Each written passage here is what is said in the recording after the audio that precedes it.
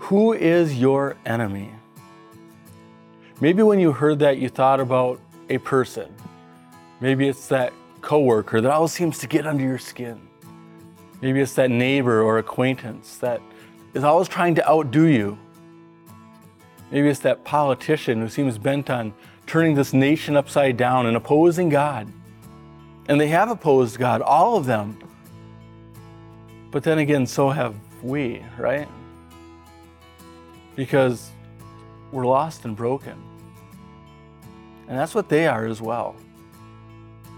And those people that we consider sometimes to be enemies, they're those that need to know Jesus as their Savior. They're the ones that need to know the hope that we have in Him.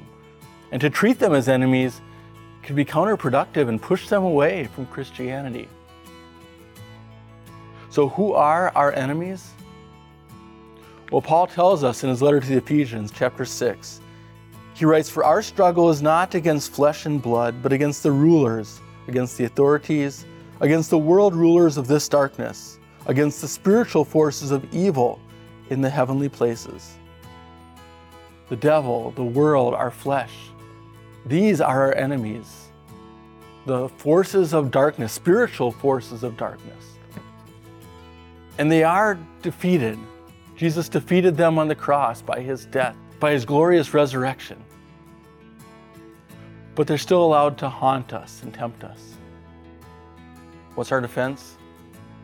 Well, Paul writes in verse 13, "For this reason, take up the full armor of God, so that you will be able to take a stand on the evil day, and after you have done everything, to stand."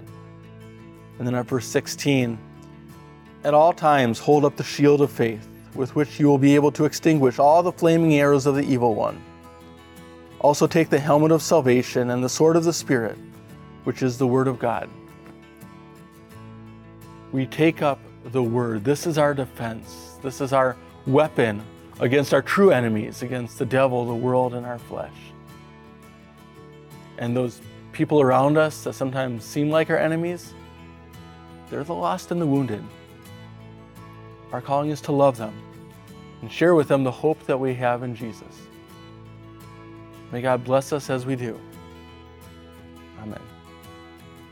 Pastor Peter Hine is currently serving at Living Water Lutheran Church in San Angelo, Texas. If you're in the area, we invite you to join him for worship on Sunday mornings at 10:30 a.m.